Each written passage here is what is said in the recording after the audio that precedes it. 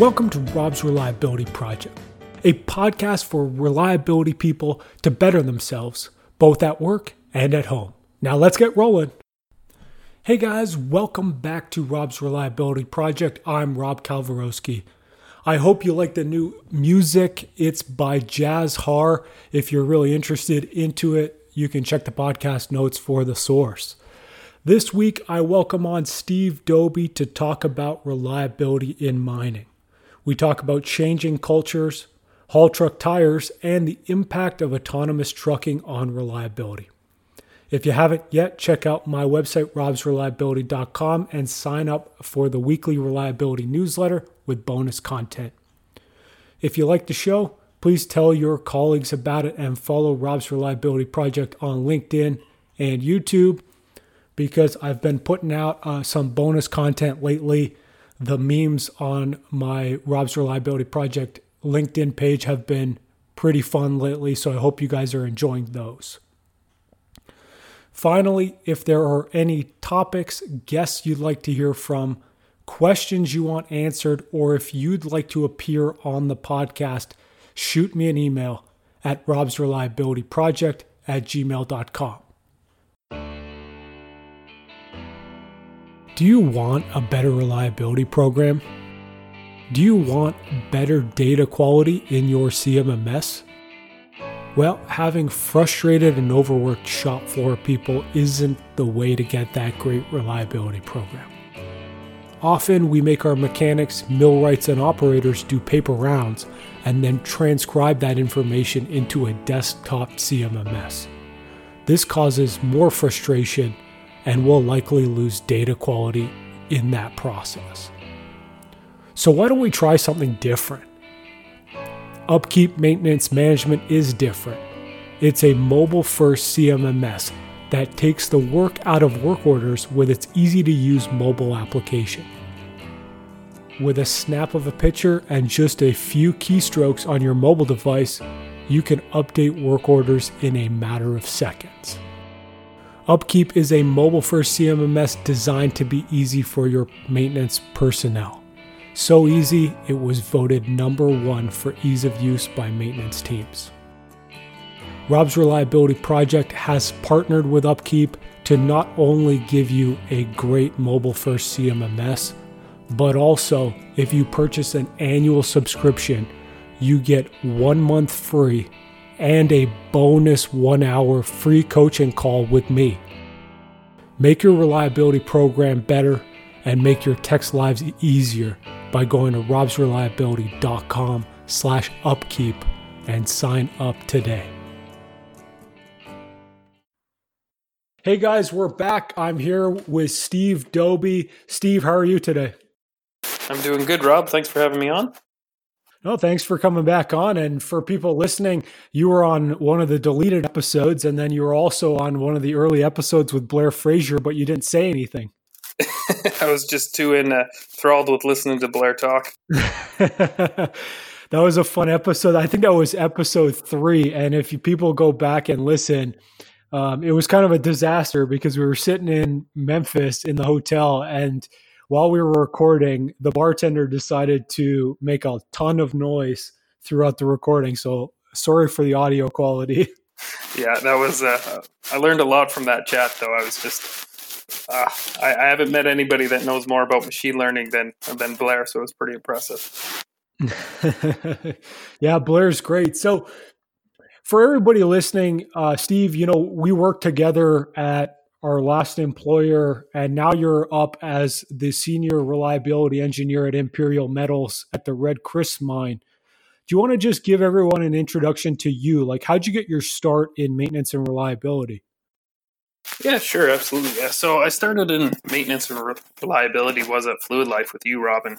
You actually taught me a lot that I know about the whole maintenance and reliability world. So at Fluid Life, looking at all the bulk data that we had there and everything. And, it certainly focused on the oil analysis and stuff like that. But we started to bring more of the other data in and started trying to use it all and come up with some better solutions for the customers. And then the last little bit of time there we spent, went out to one of our customers and worked as, a maintenance planner for them, trying to develop Fluid Life's maintenance, asset management and maintenance planning services. So that was a pretty great experience. And the mine we were at, taught me a lot, and it's been pretty fantastic since then. So yeah, and that's the one thing is the more experience you get and the more places you go, you really learn a bunch of stuff. And that was the one thing I liked about consulting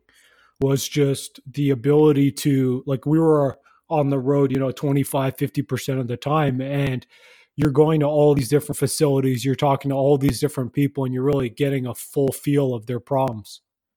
Yeah, and it's so interesting. Like a lot of places, they love to have that, idea that, you need to be in mining to understand the equipment. You need to be in forestry to understand the equipment. But the reality is, it's all the same. It's bearings, gearboxes, pumps, turbines. Like everybody's using the same equipment. It's just a different application.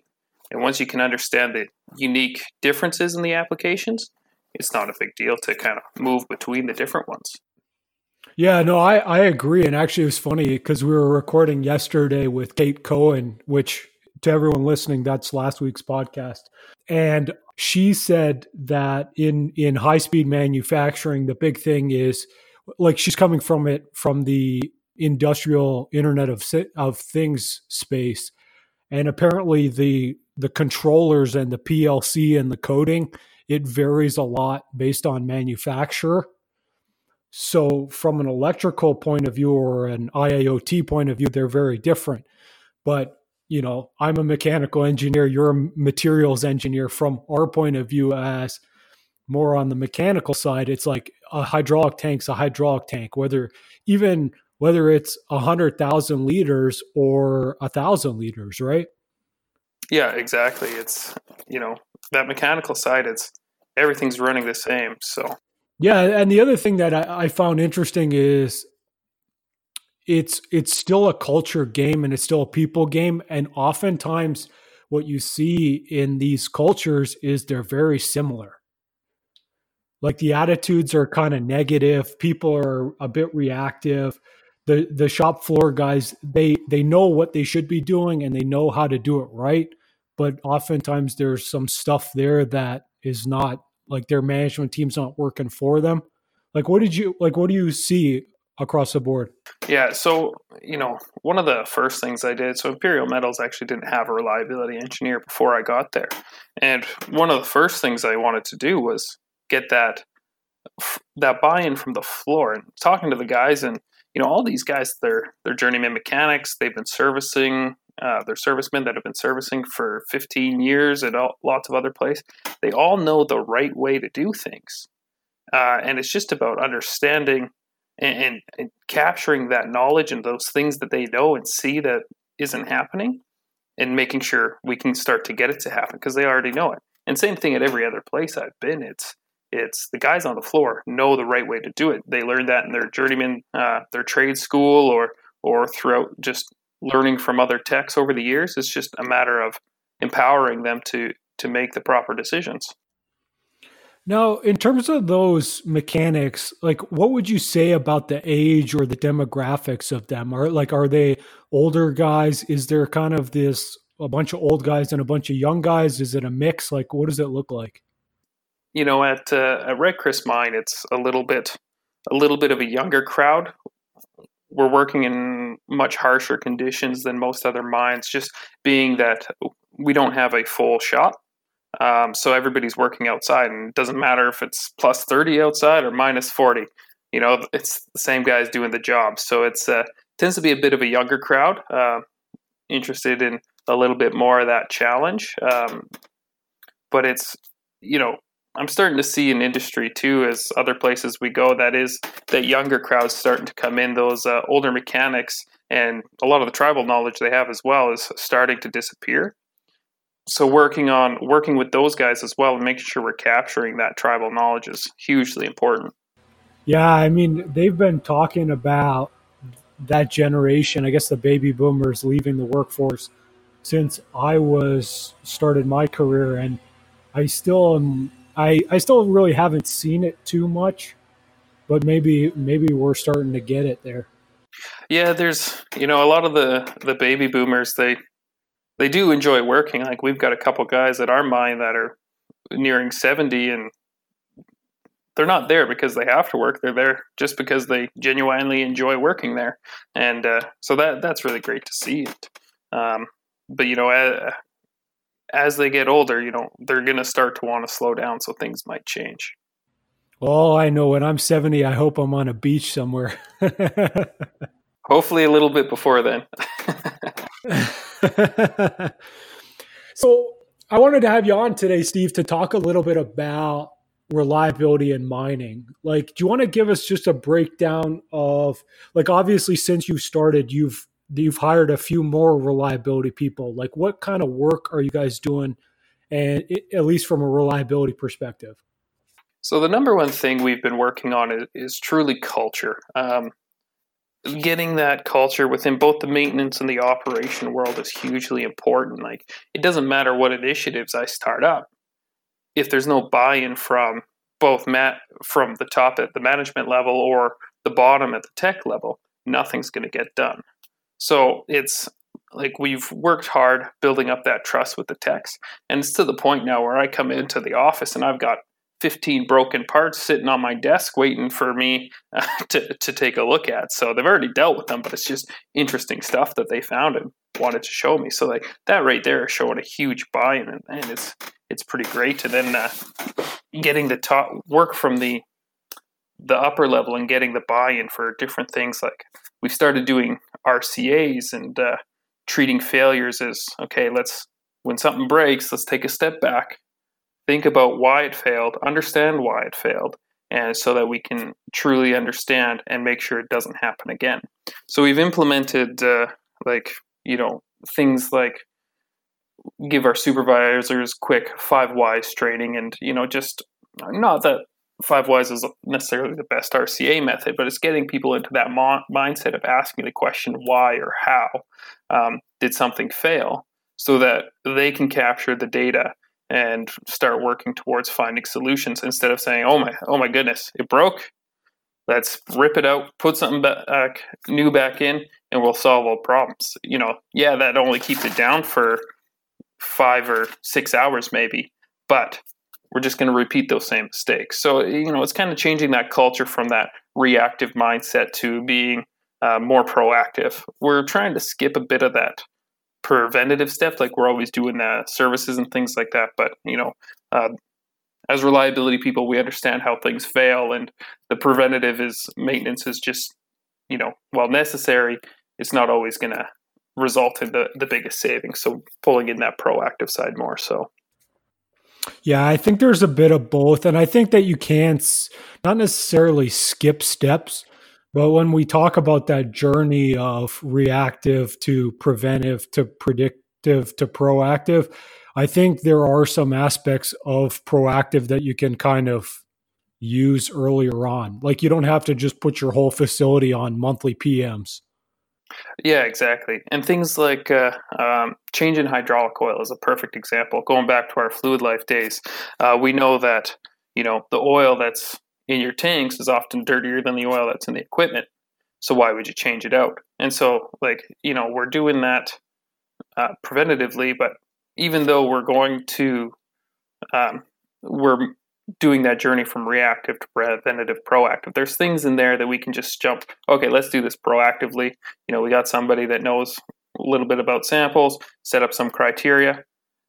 Instantly, that's being done on condition without any real changes that are needed. It's just remove it from the PM sheets and generate a work order whenever it's needed. So there's things you can do to jump those steps and start seeing value from the proactive side without having to sit there on the predictive side or the preventative side. Now, I was recently at an interview, and they were talking about that predictive maintenance was the final step and proactive was before it. I wasn't completely sold on that as a concept.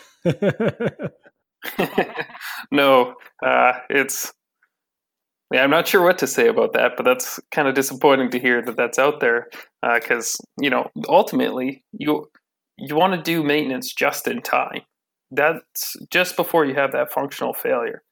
And if you're doing preventative maintenance, you have no idea if you're doing it just in time or, maybe you're doing it 3,000 hours early. Who knows, right? Yeah, and I think there's like the other thing, right, is it's a cost thing. Like if we get back to RCM fundamentals, like what you're trying to do is minimize the cost of your maintenance program while maintaining that function, right? So if we're looking at it and saying that predictive is our end goal, well, there are some things that run to failure is the right strategy. There are some things that preventive maintenance is the right strategy. And there are some things that predictive maintenance is the right strategy. And the only way to really incorporate those three strategies is, it's sort of quasi proactive maintenance, but it's also that continuous improvement, the defect elimination, the root cause analysis, those type of things, tying it all together. Yeah, for sure. Like you look at a haul truck and haul truck rolling down the road hauling 400 tons of material. You use all three of those methodologies on that truck. The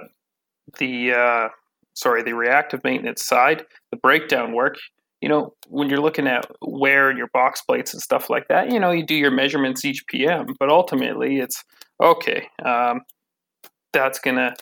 needs to come in. Different places are at different levels and can predict that better, but there are certainly things on your trucks that you aren't predicting. Now, when they fail functionally, it's not going to take the unit out of service, but it does need to be addressed at the immediate PM after that. Whereas, we're always changing the oil at each service every 500 hours. Doesn't matter what it is for the engine because, we know that breaks down in a pretty consistent pattern. And then the predictive is, everything you and I work on with the machine learning type stuff and, trying to understand, okay, can we use oil analysis to start predicting engine failures or different things like that, right? Yeah. And for me, the funny thing about mining is like when I was doing some of the analytics, you would find things that people weren't expecting. And a few of those examples were we did a criticality analysis once, and the fire truck came up as the most critical thing in the mine, which kind of makes sense. One of the other things was a grader. The graders, because of the roads, the grader is super important in terms of production, but also in terms of safety. And then one of the other ones was the water truck. So I don't know if people listening are too entirely familiar with mining, but if you don't wet the roads, oftentimes you can get a ton of dust. And then what'll happen is you'll actually have to kind of shut down the roads because it's unsafe to drive because you can't see anything. So it's stuff like that if you're an operator and maybe you're doing a criticality analysis, like the operators will know that, where I didn't know those things at the time when I was working. Yeah, it's funny that you say water truck because there's a few types of water trucks at the mine, and we had a interesting thought process not that long ago where we thought about, okay, what is really critical here at site, and a water truck came up because we don't have a wash bay for our trucks, so we have two steam trucks that go out and wash all the units before they come in for service. So these steam trucks, there's two. We usually have about 2 PMs per day. So they're going full time washing equipment. Well, we also have a water truck that fills up the drill. The drill is a key piece of production equipment. You don't drill a blast, you don't get to mine. Pretty simple stuff. It really is. This water truck we have, it doesn't. We found that when it did go out of service for whatever reason, even if it was just it's regular scheduled PM, we can't drill. So the water trucks are PM water trucks that are steaming and cleaning off the equipment. They'd go and fill up the drill instead, taking our PMs down. So it's just this snowball effect because that one water truck is down for whatever reason. Okay, now we're not washing our trucks. Now our services aren't as effective. Services aren't effective, that can lead to more breakdowns. So you just start looking at that chain of it and that doing that brainstorming or thought experiment, you can quickly identify, oh, this cheap piece of equipment is actually pretty valuable and important. Yeah, and it's funny because the conventional wisdom, right, is the water truck doesn't matter. Sometimes even they'll take the oldest haul trucks that they're going to park and convert them into a water truck. Yeah, well, you've been to lots of sites where you've seen, you go and you look at some of the support equipment and you're like, okay, I understand it's support equipment, but, these are important. I guess diving back into it, like what types of predictive maintenance are you doing? Like you're obviously doing oil analysis. Are you doing vibration analysis? Are you getting into telemetry at all? We're trying to get into telemetry more. We have Cat trucks, and so the VIMS is set up on everything. So I'm trying to get a system together where, I can start building some machine learning algorithms from that data to start predicting the failure. Cat, I know, is invested hugely in their analytics on VIMS data from the trucks. And so tapping into that resource pool as well and starting to understand that stuff from a predictive side. Vibration, we do a little bit in the mill, nothing too crazy as of yet. We're looking at different systems to try and help us out with that. But the big thing is, getting our techs and everything trained up properly so that we don't have to outsource a lot of this stuff off-site, and we can look at it on-site and get our techs to start taking actions themselves versus having to wait for an outside analysis perspective. Yeah, and then the other interesting one we started doing on the trucks is, there's a bit of a problem with hot tires. It's mining tires are always a problem on everybody's mind.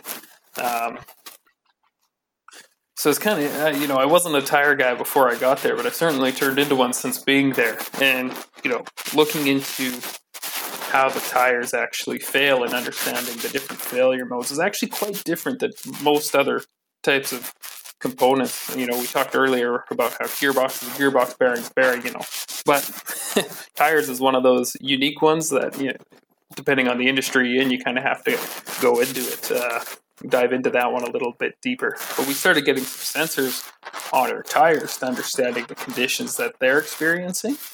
And we want to start correlating that to failures. And so we can, we had this tire ran hot for 500 hours early in its life. What does that mean for when that tire reaches, the 5,000 hour mark and it's about to wear out?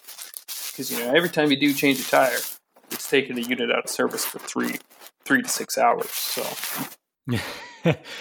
I mean, when you say the tire reaches 5,000 hours, you must be at a hard rock mine. Oh yeah, it's yes, I know the oil sands gets quite a bit more, but 5,000, 6,000, somewhere in that range is pretty standard for wear out at the hard rock mines. Yeah, when I was working at Teck, I did some analysis on it, and to put it into perspective for people, the tires cost somewhere between $50,000 and $60,000 each, and they're about 12 feet in diameter, roughly. So they're not small. And we were averaging about half a year, so it was somewhere in the 2,500 to 3,000 range in terms of hours on the tires, and so they were like significant expenditures on tires, and then even sometimes it was hard to source enough of them. Yeah, that's the biggest problem. Like, you want to do a trial with a new type of tire, you want to try a Michelin, Goodyear, Bridgestone. It doesn't matter what it is, but you have a 6 months waiting list for getting those tires to begin with. Just getting yourself on that run, because they set those runs up a long time in advance. Like, I think the Goodyear factory's out by Kansas City, Missouri, just outside of there. And yeah, it's, if you're not on the regular customer list, it's a bit of a wait to get anything. So it's interesting. It's always good to be in the know. Yeah. Well, and then part of that problem too, the tires is, it's a little bit different how they're rated compared to a lot of other equipment, because it's not just about, this is our expected operating hours, or, everything has their load and their load ratings and whatever wear ratings and things like that. But with tires, it's interesting. So they have their TKPH, tons per kilometers per hour. There's another version of the calculation for miles per operating hour and stuff like that. But it's when you start looking at it, it's like, okay, how much are we hauling? How fast are we hauling per the shift speed? Is our haul uphill, downhill? All these things are adjusting that TKPH value. And, you need to try and find a tire that's appropriate for your site. But when there's only 3 manufacturers of a tire and they all have pretty similar TKPH ratings, if you're not in that range, you're in trouble. So if your operation is a little bit different than most other operations out there, then you got to find a way to try and bring your operation back down if you want to increase the life of your tires. But I was told once that one site never overloads their trucks. Oh, yes. And that's what's great about VIMS is, you don't overload your trucks. Here's the data that shows you overloaded your trucks. You're just making up numbers now. That's what data is. It even sends out a nice little histogram that shows you how much you overload, how often. It's great. So one of the things you mentioned earlier in the podcast is that you're working on shifting the culture towards more of a reliability culture. What sort of stuff do you do on a daily basis that pushes that culture forward? A lot of it is training and engaging with the guys, not necessarily formal training.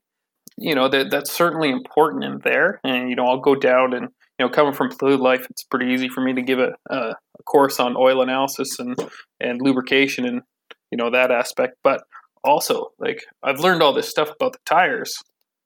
Does our operations team understand this? Let's go talk to them about tires. So sitting down with each of the crews and talking about tires, how they fail, just so that brings them awareness. So our operators know when they're driving down the roads, oh, my tires are hot. How can I affect change so that it cools them down? Or, I know this haul's a little bit rougher. What can I do differently to make it a little easier on the truck? So bringing training like that, it's the whole operate for reliability or operator-driven reliability, empowering the operators to make those decisions for their equipment. And then on the maintenance side, our servicemen, it's funny, lube tech, servicemen, it's always one of the lowest jobs on a site, particularly in a newer site. But when you start looking at the job, nobody touches more equipment than the lube tech or the serviceman. They hear everything, they see everything almost on a daily basis. So if we can empower them and kind of teach them, okay, look for these things, let's understand these things, then all of a sudden you've got a pair of eyes on every single truck every day. And it's hugely valuable data that they can gather just by being there, listening to it and saying, this truck sounds a little bit different. Yeah, absolutely. Those are some great tips. And it was actually funny. It was, I forget if it was on one of these podcasts or if it was when I saw Joe at UE Systems World, the Ultrasound World Conference, but he mentioned that 50% roughly, he's talking manufacturing, but he was saying that about 50% of your losses are due to operations. And one of the first things that he does, disclaimer, if I remembered that stat wrong, don't kill me about it.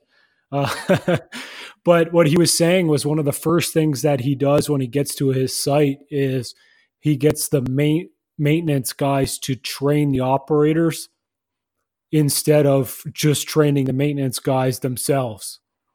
It's like a really interesting idea that I hadn't really thought of before that, but I thought it would be, I think it's a great idea. Yeah, that's fantastic. Anytime, that's one of the principles of asset management, right? Is that integration between departments and breaking down those barriers and opening that communication. That's a fantastic way to do that.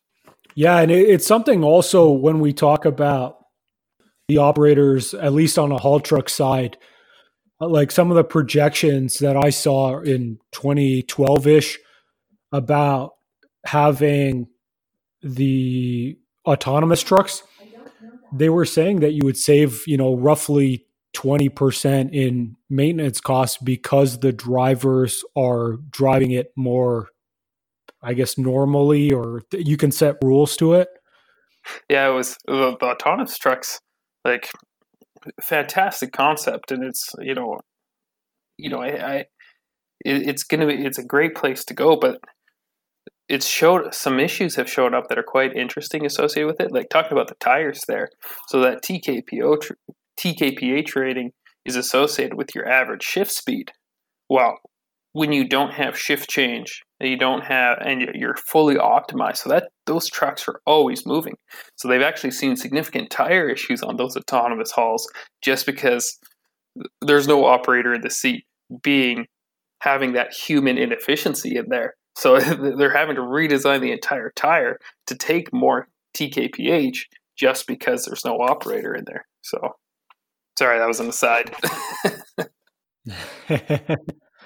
No, I mean it's a great point, and I had never heard of that, and I haven't seen too many in operation. I've only ever seen a few up at Suncor, which they were in a separate pit, I guess, and they were just trialing them out. But I've never really seen an autonomous mine yet. Yeah, me neither. But it's talking to the tire guys a lot, and a few of them have been up there, so it's pretty interesting to hear the stories of those trucks. Yeah, and what mines were they using them at? I think it was the Fort Hills mine that they were at. Cool. No, that's cool, and that technology's coming. I mean, it just makes sense, at least from a production standpoint. Plus, in theory, it should be safer as well. So there's another side on that. Yeah, particularly haul trucks were one of the. Also, because they're one of the most common units at a mine, but they're also one of the most dangerous. I think probably, now again, this is just an estimate for a stat, probably 90% of issues are associated with haul trucks from a safety standpoint. So anytime you can remove people from that dangerous situation, the better. Absolutely. So I guess we'll start wrapping up here, but I got a few questions before we get there. What mistakes have you seen that people are making in mining that is really affecting their reliability, and how do we avoid those? The biggest one is step over a dollar to pick up a penny kind of thing. It's there's a lot of issues out there, and a lot of techs understand how to solve these issues. But just instead of taking a unit down for a couple hours, we need to get that production now, and ultimately it costs us, an engine or a transmission or something. So getting out of that mindset, it makes a huge difference. Also, understanding that you have your budget years, goes from whenever January 1 to December 31st. But if you have something and you are doing it on hours or on condition, even though might incur that extra cost in this budget year, ultimately your 5-year finances are going to be better if you had changed it, a month or two earlier in this budget year instead of pushing it out another 500 to 1,000 hours kind of thing, right? That's just understanding those makes a huge difference for reliability. It's often competing with operations and maintenance viewpoints reliability, because the point is to look further than today, this week, this month, and look out, okay, what's this going to look like over the next 5 years? And that kind of thinking can be pretty difficult for some people. So once you can get over that bias, you're going to be much better off. This was maybe it was a year ago, but I had an interview with a company, and the guy was asking me about some of the financial savings that I had done over my career. And what he was saying was, wherever he works, they decided that unless you can push out the savings into a new year, it doesn't count. And so to me, that logic is ridiculous, because then why bother doing reliability at all? But that kind of thinking, let's say we were going to change out an engine or change a set of tires. If we did it December 31st, or if we did it January 1st, does it really make a difference? Probably not. But let's say we did it January 2nd, and we could push it all the way to December 31st of the same year, I guess. So we've extended it like 364 days. Then we've actually made a difference. Right. So it's that thinking, which is instead of thinking necessarily about this budget cycle, which, yes, it's important for shareholders. It's important for, CapEx, OpEx, that kind of stuff. But if we're in reliability, we're thinking about the life cycle of your mine. So your mine, unless it's ending tomorrow, extending it 364 days is far more valuable than extending it until tomorrow. Sorry, I just had to get on my high horse there. That's the perks of being in reliability. So one of the questions I liked that I actually got off another podcast is if you could go back in time and give yourself advice when you started your career with everything that you know now, what would that advice be? I think probably the best advice I could have taken was be hard on the problem, not the people. I took a negotiating course recently through just on Audible there, and I started talking about that, and I looked at how I interact with people on site, and just putting yourself in their shoes. Like, what are your priorities? What are your priorities? What are you trying to accomplish? Why is what I'm trying to do different than what you're trying to do in coming to a common goal? If I understood that when I started my career, things would have been probably quite a bit different for me because I would have had that better understanding. I come out of school, I'm that arrogant engineer that, thinks he can take on the world. And I quickly found out that, hey, no, you know nothing. So being able to take that step back and understand where everybody's priorities are would make a huge difference for me. Yeah, I like that. I like that as a tip. And I guess the last question I got for you is, where do you see the future of mining going? So, like, let's put a little time cap on it. Let's say the next 2 to 5 years. Like, where do you see it going? What new technologies are going to be more pervasive? What are people going to be doing? One of the biggest things I think is going to be that autonomous hauls. That's going to be huge. Also, autonomizing as much equipment as you can. A few things, it'll be remotely controlled shovels. Like, I think about where we are in Dease Lake. It's not the most remote location, but, it's pretty far up there. You're a good 12 hours away from any major center driving. So we're doing fly in, fly out. But if you can move your staff for some of these remote locations, move them to, I don't know, Calgary or Vancouver or something, all of a sudden you can pull from a lot bigger talent pool. Everybody has arguably better work-life balance because, you're not at camp doing shift work. Get to go home every night. So I think that's where a lot of it's going to go, is that autonomous haul and remote controlled assets. Yeah, no, I think that's a great point. And I also, the other thing I want to, I guess, ask you is, with these remote sites, do you think millennials are less forgiving in going up there and experiencing these types of conditions, or do you think they are equal or more as their, I guess, older peers? I think it's more of a question of where you are in life. Like if you're young, unattached, no kids or whatever, then shift work is fantastic. You go up for 2 weeks, you leave for 2 weeks, and that 2 weeks you want to go to Mexico, you want to live in Mexico, not a problem. But when you start to get a little older, start to get a family, then it's harder being away from your family and everything. So I think it's less of a question on, are millennials willing to do it or not willing to do it. I think it's more where you are in your life and what's important to you at that time. Awesome. Well, Steve, I had fun with this one. Now, last thing before you go, do you have anything to plug? Like people listening, they should follow you on LinkedIn. That's Stephen Doby, tagged in the post. And also, if you're listening when you're driving or something, check the podcast notes for that. But do you have anything to plug? Are you going to be at any conferences? Do you got anything else coming up? I have nothing scheduled. I was hoping to be able to attend the PMAC conference there at Edmonton this year. I think that'll be a pretty good one. I think you're presenting that one as well. Yes, sir. And, I'm hoping as well to look at going to IMC as well. So hopefully maybe I'll see you guys there. Yeah, I won't be at IMC this year, but we'll see. Perfect. So everyone listening, thank you for listening.